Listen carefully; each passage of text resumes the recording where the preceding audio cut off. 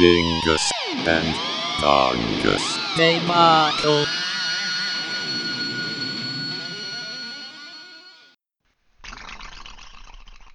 Episode 28. Okay, this is the post-plague episode. Taking place during the plague still. Yes, not the. I didn't have the plague. I had a plague. During the plague. Yes, during the plague. And we're talking about Marvel Knights' 20th anniversary, written by Donny Cates. Donny Cates again. Yeah, I just can't escape from this guy. No escape from Donny Cates. No gates from the Cates.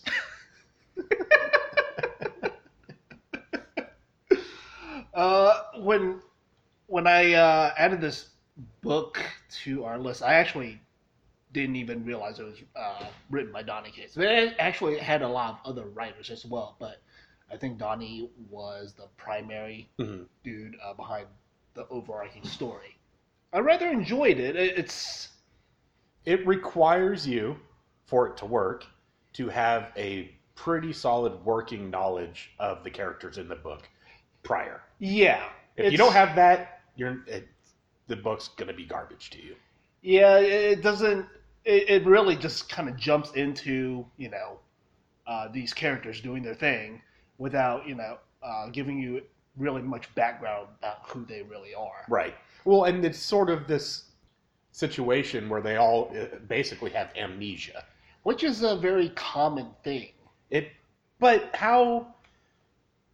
going to what we just talked about, how are you supposed to know who these characters were prior if they're still... I guess that could be fun if they're figuring out who they were prior, right, and you have no clue who they were. But I don't see why you'd be interested in reading that. Well... Part of the excitement was like, oh, you're Punisher, and I know exactly who you are, right, but you don't know who you are yet, so this is kind of... Right. Reading this particular book, I could see that, yes, if you have no idea who any of these characters are, you might not really care. Right. But me and you, we for the most part have a working understanding of who the characters are. And some of their storylines and their tie-ins with each other, right? So it's really neat seeing Frank Castle being a beat cop with a loving wife at home. Yep. And still having this murderous rage. I don't understand. He's going around trying to collect these other super-powered individuals so that they can discover what the fuck happened to him. Right. Why does he have to confront every single one with violence? Like, why can't you just go, hey, man, so there's this thing, and you want to come with me real quick so we can talk about this thing? But his nose like, hey, you're a superhero. Punch! Come with me. I'm going to drag you with me. It's like, just talk to him. Have a conversation. I think it's actually kind of interesting because it seems to suggest that that violence is something innate to Frank Castle. Like, even if his past memories was erased, it's just somehow that anger is just built into him. It is. And further through the book, he makes a point of that. It's like, I feel this rage. Yeah. I need revenge for something. I don't know what. We know why, as far as the character, but it's like, okay. So you need revenge for something I don't know about. Right. Okay. So for somebody who doesn't know who the Punisher is, it's just a really mean cop. Yeah. Just a fucking dick. Great portrayal of real life cops. True. True. And let's talk for 12 seconds, exactly, about how fucking ripped Kingpin is. Oh, yeah. Dude, that guy is pure muscle. Yeah, he's just a brick on top of a brick. Yeah. And, like, I really like how he took down Doom. Yeah. That was fucking cool as shit. He withstood one of Doom's blasts and then just picks him up and throws him off the roof. Yeah. He's like, man, you ruined my shirt. Bye. Now, granted, I'm assuming that's a Doom bot. Yeah. Probably not actually Doom. Who knows that? But, we don't really find out. Right. But it's just the fact that, he took a giant blast from Doom, like point blank, essentially. Shredded his, nice fancy suit or whatever. Not a scratch on him, though. Not really. No, not maybe he made a little smoldering. I was going to say he smudged a little bit. Yeah. From, maybe the clothes burning off, so he's got some ash on him. Right. And some soot. But no, he's fine. And the interaction between those two is so much fun. Yes. It's like, I remember Doom Doom was like belittling Kingpin, saying he's just a kingpin for this little segment tiny of the city. Yeah, and Doom is a king. Right. It's like, oh yeah, that's Doom. Hell yeah, that rules. And then he gets thrown off a building. Right, and then Kingpin, when all the other lackeys are asking him like what to do, Kingpin says, "I don't give orders. I lead. You follow." Right. It's like, dude, that fucking rules. Yeah. It's like, this guy is going to take care of business, and you're either coming with him or fuck off. Or you fall, I think is what he said. Oh, yeah. Like, yeah. Or you fall, which in my head means you just kind of trip a little bit. Then you get back up and keep following. It's like, if you're not following, you must have just tripped. Kingpin is actually like leaving little trails of like just banana peels. Yeah, banana peels for people to follow. It's like, watch your step. Oh, or that. Okay. Yeah, he's not intentionally, but yeah, no, just breadcrumbs so that they can follow. Yeah. Okay. Watch your step. You know, you might, if you step on one of these things, you might trip up a little, but pick yourself back up. Let's keep going. Hey, standout fella. Yeah. The Kingpin's not so bad. Well, he isn't if you're buddies with him. No. I mean, that's fair. I honestly don't. I am curious, like, how do these crime lords in these comics, like, take care of their lackeys, like close lackeys? I don't know. I don't think they just kind of do their bidding and then get bitch slapped around when they don't do their bidding properly. Right. I don't ever see like health care. Yeah, do they get like like a 401k? Right. Or, maybe just a nice company dinner. I was about to say, yeah, once a month they get a crime company dinner. Yeah, a little syndicate lounge. Pizza party. Yeah, pizza party. I'll take it. Oh yeah. Now I want to bring up the bad guys, Doom and Kingpin and all their little lackeys. They're worried about the heroes, finding the device, the erase forget machine. Yeah. Yeah. And they mentioned a dragon guarding it, right? Yes. Now, when they first mentioned the dragon, I was thinking, oh, okay, so they somehow have Iron Fist guarding it? That's what I thought, too. That's where my head went. Exactly. Right. Because, we're dealing with a lot of street-level characters and whatnot. But turns out it was fucking Sentry. Yeah, how is he a golden dragon? I don't understand the correlation. I think he's like sometimes called the Golden Guardian or something. Okay. But he's supposed to be one of, if not the most powerful character in Marvel Universe. Mm-hmm. I don't know how they got the dragon, though. I don't either. But I was really excited to see him because Sentry fucking rules, in my opinion. He kind of sucked in this book, though. He didn't do much. No. He got tackled through a wall by Hulk. Yep. It was a letdown. Yeah, it was a letdown. Granted, we've seen Sentry versus Hulk in World War Hulk. Yes. Yeah. But, I wouldn't have minded a little more of that. But it was interesting seeing Sentry being used, and which also explained the memory erasing machine, which is Sentry's machine that he used to erase himself from everybody's memory. Well, it's to save the world. Yeah. And that's one thing, I guess maybe I glossed over it. What's the reason why they erased the hero's memory? Well, it was almost like a byproduct of them erasing the bad guys' memories. In order to do that, you also had to erase the superheroes. And they kind of hinted at saying these super bad people exist because superheroes exist. Oh, right. As a counterpoint. Right. So get rid of the memories or whatever of the bad folks, and then you also have to do, at that point, the good guys. Right. Which then brings up the question, how the hell did Doom and Kingpin get their memories back so fast? I don't know. That was kind of spotty throughout the whole thing at how certain characters got parts of their memory back, got all of their memory back. They never really explained that jump. Right. From forgetfulness to knowledge. Right. Because we have Bruce Banner, who's getting information fed to him, basically. Right. But then throughout the book, there's chunks where Daredevil's getting glimpses back. Mm-hmm. And then even more quickly, we find in the last couple issues, Black Panther, T'Challa, like gets it almost instantly. Well, I think with Black Panther, T'Challa was able to do that because he has that ancestral... Fair. Yeah. Like, mystical stuff built into his character. He's like, right. You're Black Panther. Yeah. Arr. Look at all these panthers in your head. Yeah. That's you. I liked it when he beat up the cops on the subway. It's pretty that great. Was great. I liked him with the little face mask. Yeah. It reminded me a little bit of Holly's plague mask that has teeth. Oh, yeah? Yeah. Yeah, I think... What? Elektra never really...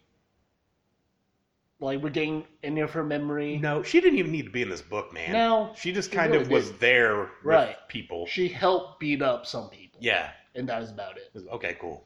Matt Murdock was able to regain memory by talking to the ghost of Karen. Right. And the ghost of Karen's actually there and other people... Right. I didn't understand that. Neither do I. And to be honest, I'm not, current enough on Daredevil to really know that Karen was even dead. But then again, I also have questions about where or if this book is even in continuity. Well, it's a Marvel Knights book, right? Isn't Marvel Knights an imprint independent of main continuity? Wasn't that how it worked? But then some of it gets... Well, I guess continuity is always weird. Yeah. Because some of that stuff gets rolled in and some of it... Doesn't. Yeah. So, who knows? Yeah. But overall... Well... I don't think you need to read this book. I can't think of a reason why. Yeah. It's... I enjoy the mystery of it for a bit, but then I also realize, the whole erasing memory thing has been done a shit ton in Marvel itself. Well, it was cool. The mystery was cool and intriguing for a little bit, and then we would switch to a new character, and it was basically the same thing with the new character. And then we'd switch to another character, and it was the same thing with another character. It's like, get to it. Yeah. Come on. Like, I just read this, but with Punisher. Right. I just read this, but with Daredevil. Like, oh, now we're on Black Panther. Okay. No. But he had it. His was a little different because he had all this, the box prior. Mm-hmm. Like, he was there when this group of heroes took it. Right. So. And then there's also that weird thing where, the heroes have done this like 7 times already? Right. It was like, and that's the Matrix. Yeah. You just did the Matrix in Marvel. But yeah, overall, it's I think it's you could skip this one. Yes. Sorry, Donny Cates. You let us down. I still love you. Yes. But in order to maintain a relationship, we have to be open and honest with your letdown, Donny Cates. Yeah, it's important to have open, frank discussions with the ones that you love. Especially if it's about Frank Castle. Yes. Love those frank conversations. I appreciate you doing better for us after 2018 with different books. And even during 2018. Yeah. I'm reading his Venom run right now. It's so good. It's so fucking good. I finished up Carnage. Yeah. Before, and it's not him. Now, and then I read the Thor, and now I'm reading his Venom, the first 2 volumes of Venom. Well, I'm thinking like this being, a 20th anniversary book, it's just something to throw out. It's a celebratory wank fest, right? Yeah. But no happy ending. No. Man, I need to get caught up on Venom. I'm still waiting for those sales. God damn it. Come on. Okay. The album was Portal of Eye by Ne Obliviscaris, out on Code 666 Records in 2012. I remember for a while, this was a band that basically all the prog power and 70,000 tons of people, the quote-unquote metalheads, shat themselves over. Yep. Like they hyped it and loved it, and I haven't heard a peep about this band from that 1 year. Yeah. And it's interesting to me. It's um, it's an album that I think I would have really enjoyed at a certain period of my life. Yeah. And that period has come and gone. And my gut reaction to this album is, okay, is it done? Yeah, is it done? Are we done yet? Yeah. I thought it was great for being a quote-unquote progressive extreme metal band that every song would do their progressive music stuff and then go to either acoustic or not, what's the word? Clean instruments. Every single was like, how is that progressive? Yeah. It's surprisingly formulaic. Right. For something that's supposed to, break the rules and whatever. It follows the rules of progressive music to a T. Yeah. Per song. It's like, this is how it's done. It's a prog song. It's not the worst stuff in the world. I saw them during that hype period out of sheer curiosity, and also because I wanted to see Winter Sun. And it was pretty good live. Yeah. I enjoyed myself. I like the clean vocals a good bit. It's kind of prog powery. So I was like, oh, that's cool. That's fun. But no. I mean, overall, I guess what I really look for in my music these days is just, really strong riffs. Mm-hmm. And there aren't really many, really strong riffs on this album. It's almost like their riffs are created to...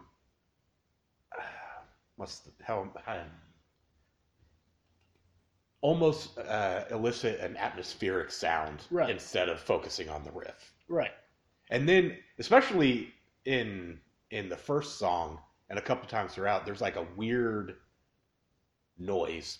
I don't know what instrument it is, but it's out of rhythm and it's like clunky clunk clunk. Like clunk clunk. But it's clunk. I was going to say, you're talking about the violin, but then when you say clunky clunk, what? Go listen to the first song and listen for a kind of deeper in the mix clunky clunk clunk sound. But with less bass. It's like tick, tick, tick, tick. But it's out of rhythm and doesn't fit, is what I'm getting. I wonder if it's a weird marimba. I don't know what that is. When you said that, I thought of a vacuum cleaner robot. Marimba? It's like the off-brand of a Roomba. I didn't get you a Roomba for Christmas. I got you a marimba.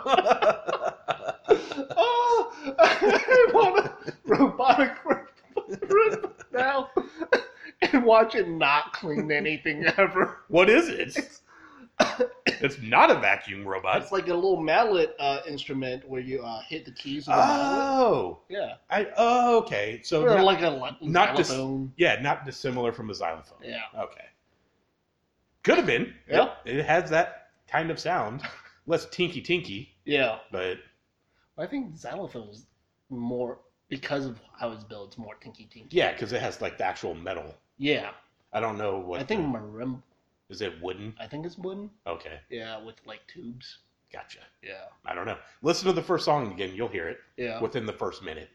I could also just have my wires completely crossed, and that's not what a marimba is at all. And it actually is an off-brand vacuum cleaner. Yeah. I'm pretty impressed that this album went on for over a fucking hour. Yeah, and the songs are pretty hard to, distinguish from one another. Right. And I think I took a look at the track listing, and only maybe 2 of the songs were under 10 minutes. And one of them was 9 minutes. I was like, you guys really don't have that much material to work. No, if you're going to do it that long, make the songs interesting. Right. Please. Right. And part of my issue with, I get it's supposed to be prog and dynamics, and you're supposed to have loud and quiet moments and stuff like that. But I guess the best example I can think of is the first song when that transitions to its quiet moment. Mm-hmm. It honestly sounded like the song should have ended. Yep. And the quiet moment should have been another thing. Right. By itself. Right. Well, they did that with like track 3 or 4, though. Yeah. It started out quiet. It was Yeah. like, oh, okay, well, I'm done with the album now. This is when Cody stops listening. This is when it should have ended. I will say, like, I think towards the end of the album, there were, like, a couple riffs here and there that I thought were pretty neat. Mm-hmm. But overall impression of the album is it's not for me anymore. Yeah. And like I said, there was a time when, like, I was super on my butt about really complex progressive shit, and I would have maybe loved this album because it has violins. Yeah. And that's just a criteria I had, apparently. Need a violin. But yeah, it's not my thing anymore. But then again, they do have like a couple more albums after this. Maybe one of them is better. Well, that could be true. That's been the case with a few bands. However, overall, if it's not going to catch you on the first album, Yeah. probably not going to care about the other albums. Most bands build off of that, right? Right. Yeah, most bands, like, they have their sound. Yep. It's very rare for a band to, like, do one thing on the first album and then something completely different on the next. Yeah, not everyone is over. Yeah. So. Yeah, exactly. So, I mean, if you like, you know, if violins are in your criteria for good music, you might like this. Yes. And if they ever come to the States and tour, they're from Australia. Yeah. Go see them. Like, it really is worth it. You're not going to see them often. Yeah. So fucking get off your couch and go see a band for $20 or whatever. Right. You'll enjoy yourself. Have a couple drinks. Yep. Don't buy their merchandise. And watch out for the Clunky Clunks. Yeah, the Clunky Clunks. See if they bring Clunky Clunks.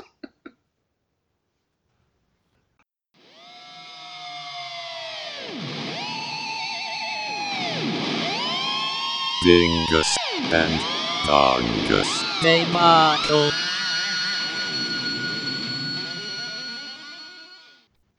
I'm glad you're not dead.